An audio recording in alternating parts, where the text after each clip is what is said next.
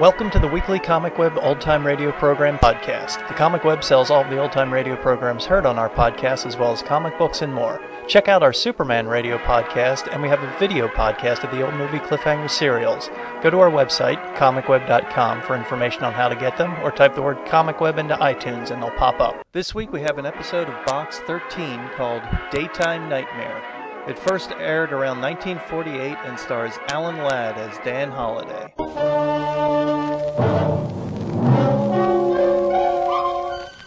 Box 13, with the star of Paramount Pictures, Alan Ladd as Dan Holliday.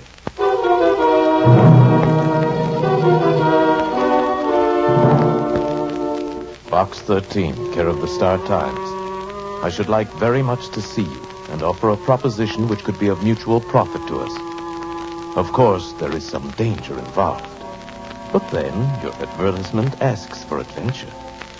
So if you are interested, perhaps we could have lunch tomorrow afternoon. Say 1 o'clock. Perhaps we could have lunch tomorrow afternoon, say at 1 o'clock, the Golden Arrow. Ask for Mr. Waring's table. There's some danger involved, he said. Yes, that's what the man said. And, brother, that's exactly what he meant.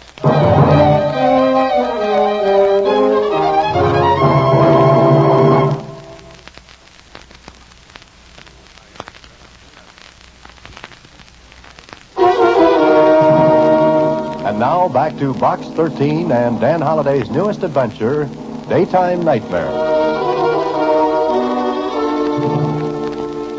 Well, at least this letter invites you to lunch, Mr. Holliday. Uh-huh. Lunch, and then what? Danger, it says. That sounds exciting. It always does. You know, Susie, someday I'm going to walk into one of these things and not walk out. Then follow up one of these other letters. There's one that asks for a babysitter. The woman says her children are an adventure. Oh, no, thanks. I'll take Mr. Waring's letter and his proposition. Then you'd better hurry. It's almost 12:30 now. Oh, don't push, Susie. Don't push. What time will you be back? Probably this evening. But don't wait for me. Just lock up the office and take off. So long, Susie. The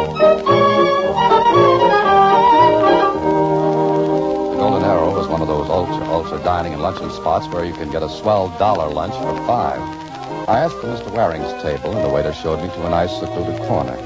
A small orchestra was playing. A couple were dancing. And Mr. Waring was just sitting there. I took a good look at him before I sat down. He was big and handsome, maybe about 50, and the diamond he flashed on the little finger of his right hand was spelled with 1,500 capital dollars. He looked up, saw me standing there. How do you do? You're Box 13? Yes, that's right. You're Mr. Waring. And you're right. Please, sit down. I've ordered lunch. I hope you approve. Oh, thanks. I'm sure I will. You're younger than I expected. Oh, disappointed? No, please. Tell me, is Box 13 the way you make your living? Well, not quite. Yeah, I read your advertisement several times. Adventure wanted, go any place, do anything, write Box 13. Is that said with disapproval? No, not at all, Mr. Dan Holliday. Oh, no, not disapproval, Dan, just regret. Regret that I hadn't the nerve to do such a thing when I was your age. Well, sometimes the regrets are mine. Huh? Oh, I see. You mean once in a while you get something that's hard to handle. That's it. But you've always come out on top. Well, I've had a lot of luck. Is there any of it left? Do I need some? If you do what I ask, you will. All right. What's on your mind, Mr. Waring? First, we'll have lunch. Then we'll talk. Will that be all right with you? You say so. Yes. Good. Charles, you may bring our lunch now. Now, let's enjoy ourselves. There's lots of time to get serious after lunch.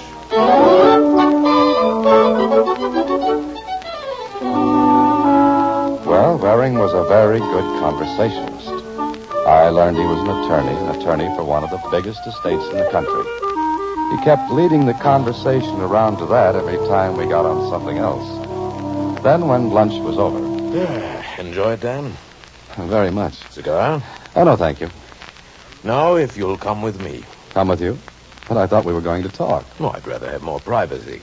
You'll understand why when I tell you what I have in mind. Oh, it's that important. Would you say $10 million was important? It commands attention, yes. Then please come with me. We left the Golden Arrow. The doorman saluted Waring and signaled a big limousine that sneaked up along the curb and purred to a stop. Please, get in, Dan. Pardon me. Where are we going? Oh, for a ride through the park. Wait a minute. I want to know what this is all about before I go in place. You're not very trusting, are you, Dan? It's not that. Something wrong, Dan? Get in the car, Dan. A little air will make you feel better. But Go on, get in. All right, Bert. You know where to go.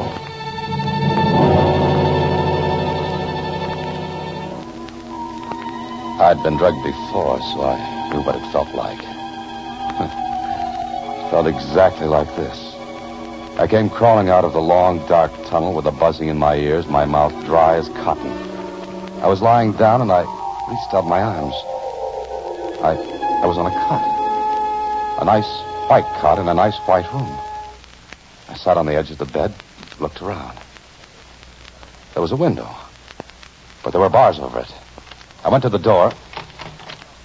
Hey, open up. Open this door. Open this door, somebody. Come on, open the door. Get away from the door. Get away from it. Open it up, whoever you are. Move back away from it, and I will. Go on. I moved back and away. There was a pause, and then... Well, Mr. Stokes, you've awakened at last. Stokes? What are you talking about? Come on, get me out of this gag, or I'll break my way out. Samuel, Hugo. Sir? Now, Mr. Stokes, you don't want Samuel and Hugo to take care of you, do you? What is this? Sit down, Mr. Stokes. Please. Sit down. I won't sit down. Where's Waring? He'll be here in a moment. If you want to see Mr. Waring, I'm sure that can be arranged. Well, that's better. And call off those mastiffs in white coats. Wait outside, Samuel, Hugo, and close the door. Go ahead. I'll be all right.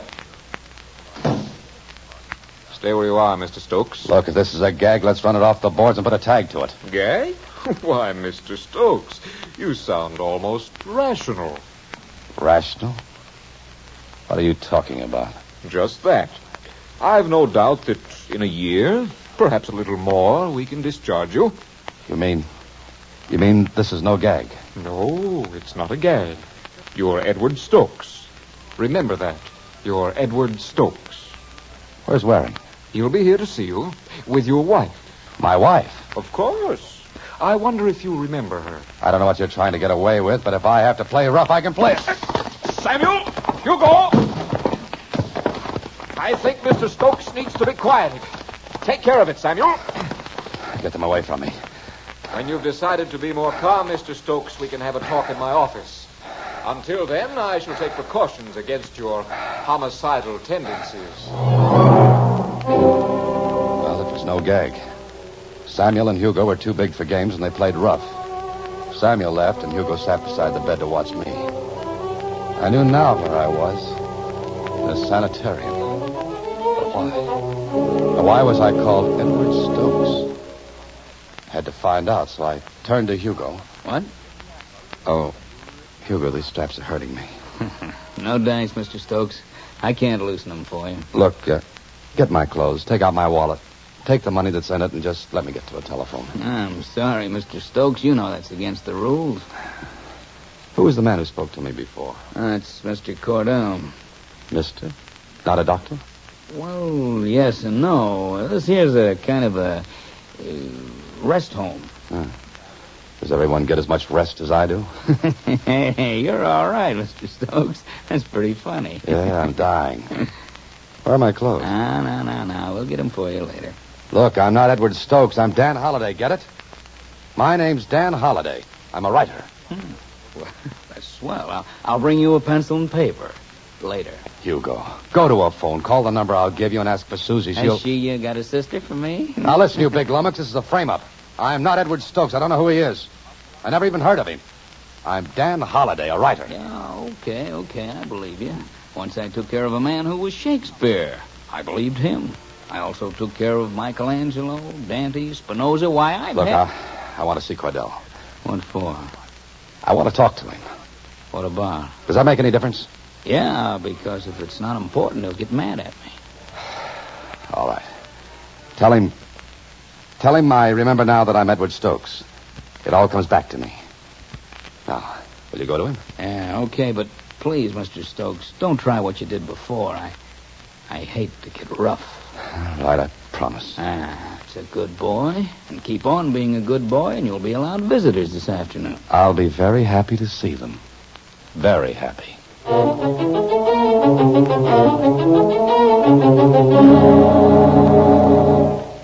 right, Mr. Stokes, I brought you to see Mr. Cordell like you asked. Now, promise you'll take it easy? Oh, sure. Thanks, Hugo. It's nothing. Here he is, Mr. Cordell. Good. Close the door and wait outside, Hugo. You sure you'll be all right, Mr. Cordell? I think Mr. Stokes has learned his lesson. Sure. Please be a good boy now. Yeah, I will, Hugo. So, you've become reconciled, Mr. Stokes. I know I can talk myself blue in the face to Hugo or anyone else around here and not get anywhere. But I want you to tell me what this is all about. I'll be glad to. You're Edward Stokes. You're here for arrest. You were formerly at the Millhaven Sanitarium, but your wife thought this would be a better place. Don't you remember? Remember? Oh, of course I do. You've made it all so clear. Good. Oh, by the way, you're looking so much better than when I saw you last, Mr. Stokes. Would you like to see how much better? What do you mean? There's a mirror on the door of that closet to your right. Open it and see how you've improved. I looked in the mirror. I didn't see Dan Holliday. I saw a stranger. Cordell's voice came to me from 1,000,000 miles away. There's some gray in your hair, of course, but that's to be expected. As a whole, it's still a nice, deep, rich black. My hair's been dyed. Has it? I'll bet you think it was once blonde. I imagine you think your name was once Dan Holliday. Take a good look at yourself, Mr. Stokes. Get acquainted with your new personality. You'll be with it for quite a while. Cordell smiled at me. Then I knew for certain this was no joke. I was Edward Stokes. My hair dyed, clever touches of makeup here and there. Even Susie wouldn't have known me. Do you know why you've become Edward Stokes? Why, Mr. Cordell? Because Mr. Edward Stokes is dead.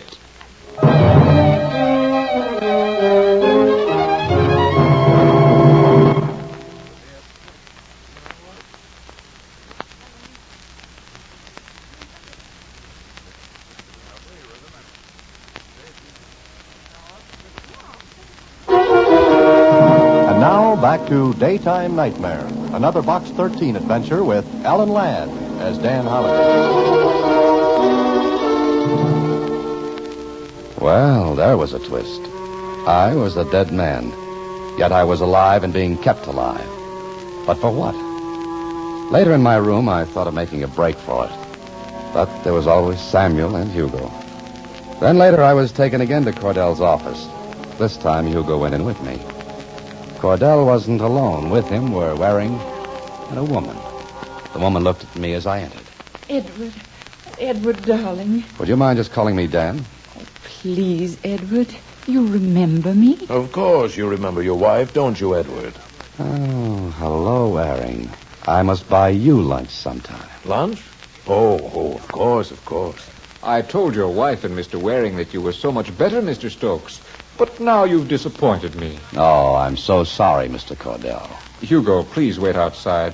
I'll call you if I need you. Sure, Mr. Cordell. Well, he does look like Edward. Must you say it so loud, Philip? Oh, sorry. How long does this go on? Not much longer. Of course, it all depends on you. Yes, how? We'll leave that until later. Clarice. What? You've got to sign those transfer papers. They're all right? Of course. Oh, Edward, it might be interesting for you to watch yourself being committed. I'm warning all of you. I'm going to get out of here. And when I do, And when you do, what? Where's the real Edward Stokes? How does he know about Edward? Cordell, did you open your mouth? What's the difference? He can babble his head off and no one will pay any attention. Suppose something goes wrong. How can it? It's all too perfect. Of course it is. Sign the papers, Clarice. Get it over with. Good. Now let's go. Nothing can go wrong. Not unless you double-cross me. You've got your money, and you're in as deeply as anyone. You better see that everything goes all right. It will. Fine. Now, goodbye, Edward, and good luck. Come along. Well, Mr. Stokes, you're now officially in my care. That should make everything just ducky. Oh, it will. If it's not asking too much, what happens now? My dear Mr. Stokes, if you knew, you wouldn't like it. What's to prevent me from reaching across this desk and knocking your head off, just for the fun of it? This gun will prevent it. You wouldn't dare use it. No, not directly. But suppose you did try something. Suppose we struggled and the gun went off accidentally. Suppose it did? And killed you. Who would be your witness? Not you. You'd be dead. Not Hugo, because he saw you attack me this morning. Cordell leaned back in his chair and grinned. Then he laid the gun on the desk. It was so close to me. So close. He knew what I was thinking because his grin widened. But I had to take the chance. I jumped. Stay right there, Cordell. All right. Now that you've got the gun, what will you do? Hand me that phone. Certainly. Here you are. Keep your hands on top of the desk. With pleasure. Whom are you going to call? The police. All right. Go ahead. Hugo! Hugo! What's the matter? Mr. Stokes. Be careful, Hugo. He's raving. Hugo, you've got to believe me. I'm not Edward Stokes. I'm Dan Holliday. Give me 2 minutes to put through a phone call. No, Mr. Stokes. You don't want to do anything with that gun. Better give it to me like a good boy. Hugo, please. Please stay back. Careful, Hugo. He may shoot. Stay back, Mr. Cordell. I can handle him. Hugo, listen to me. Listen to me. Give me 2 minutes on that phone. Just 1 minute. Mr. Stokes, give me that gun. Come on, give it to me. Wait, Hugo. Wait, I don't want to shoot. But I'll have to do it if you come any closer. Better not. Hugo, I'm in a spot. The real Edward Stokes is dead, Hugo. He's been killed by his wife and his attorney. Listen to me. Stand still and listen to me. Easy. Easy, Mr. Stokes. Easy. The real Stokes has been killed. He was taken from the first sanitarium and killed. I was brought here, Hugo. Brought here to impersonate Stokes. Cordell wants me to shoot you, Hugo, so I can be killed legally. Sure, Stokes. Sure. Hugo! I know all that, Mr. Stokes, but if you'll just...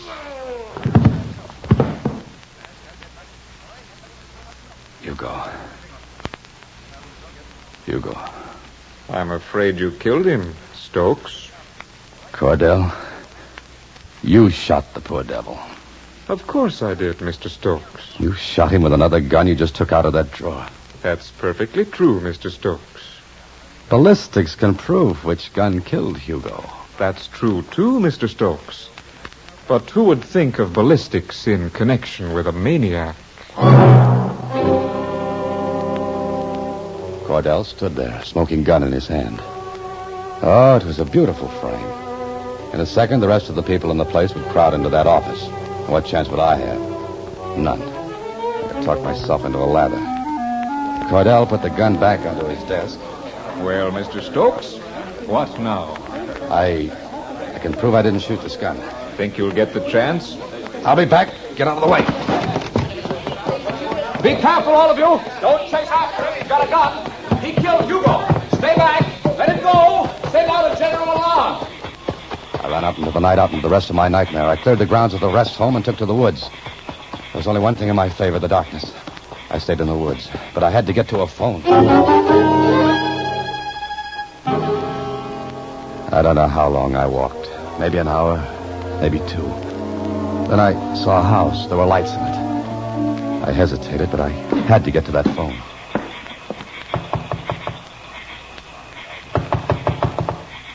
That you, Wally? Yeah, it's me. Just a minute. Don't scream, please. Get back. Please don't. Look, I'm not going to hurt you. I want to get to a phone. Have you got one? No, there's no phone here. Where's the nearest one? The filling station down the road. Have you got any men's clothes here? In the closet. Would you mind getting them out? Go away, please. I won't tell anybody you've been here, but don't hurt me, please. You know who I am? The radio, they said. How long ago? Oh, half an hour, maybe. Get those clothes for me, please. Get them. All right. They won't fit you. They're too small. I don't care about that. Throw them on the table there. Just trousers and coat. All right. I pulled the trousers and coat on over the pajamas I was wearing.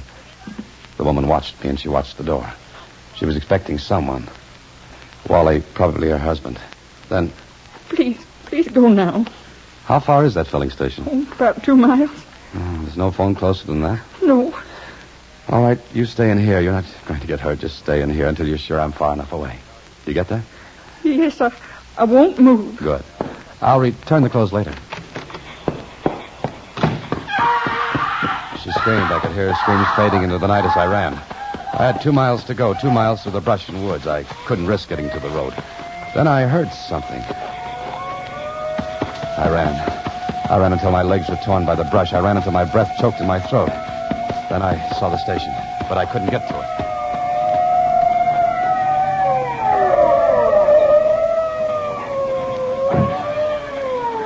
I crept closer and lay down in the mud-filled ditch. I knew then what a fox must feel like with the hounds tearing at his heels. I listened.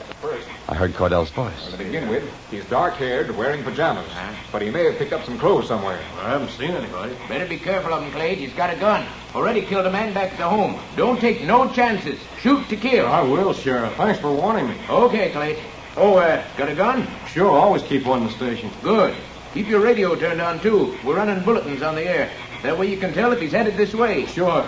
See you later, Sheriff. Remember, he's dangerous. A homicidal maniac. Take no chances. Okay, Mr. Cordell, thanks. Go on. So long, Clay.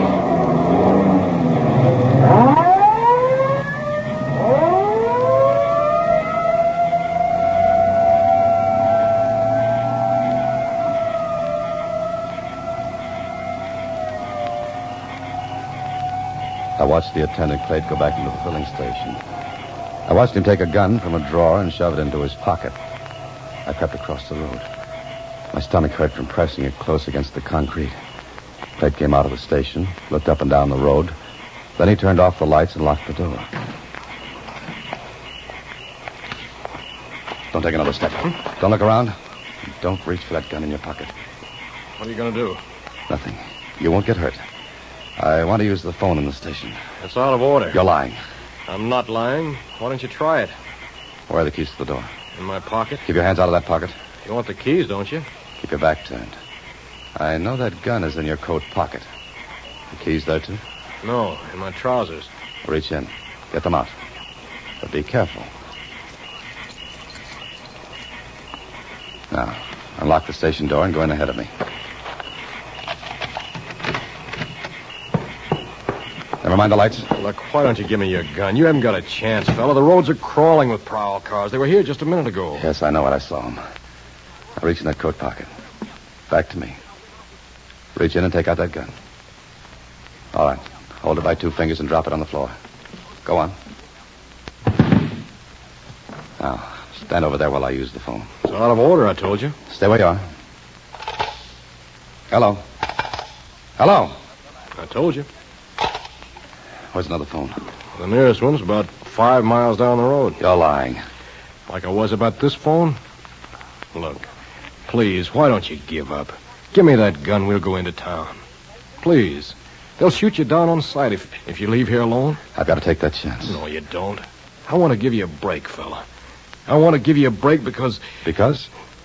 Once I saw a dog shot. A dog they all said was mad. It wasn't mad. All it wanted was water. But they shot it without giving it a chance. Please, give me your gun. Look, if I tell you a story, you won't believe it. I know you won't. Maybe I will. Go ahead. I'm not Edward Stokes. I'm not the man they're hunting for. He's dead. Killed by his wife and his attorney. What? I think because they want his estate. If I'm killed as Stokes, they'll identify me as him. Please, give me the gun. You don't believe me, do you? I believe only that if you leave here and get out on that road, you'll be shot down.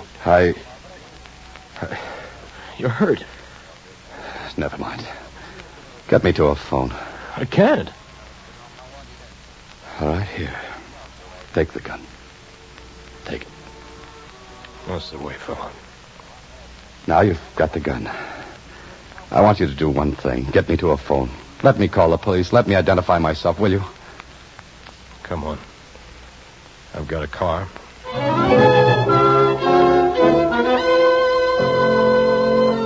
Clayton got me to a phone. I called Lieutenant Kling and told him the story. And less than an hour later, the sheriff, his men, Clayton and I walked into Cordell's office. Ah, you got him. Good work, Sheriff. Yeah, we got him. I'm surprised you took him alive. Yeah, so are we.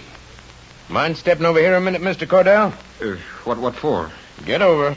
What is this? You'll find the gun that killed Hugo in that drawer, Sheriff. What? What? This man's mad, Sheriff. I heard different from the city. Look out! Hey, take it easy, Cordell. Get that gun, Sheriff. There. That's the gun that killed Hugo, not the one I gave Clayt. You were right, Mr. Cordell.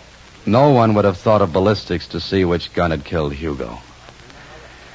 Now I think I need a bath and a nice long rest.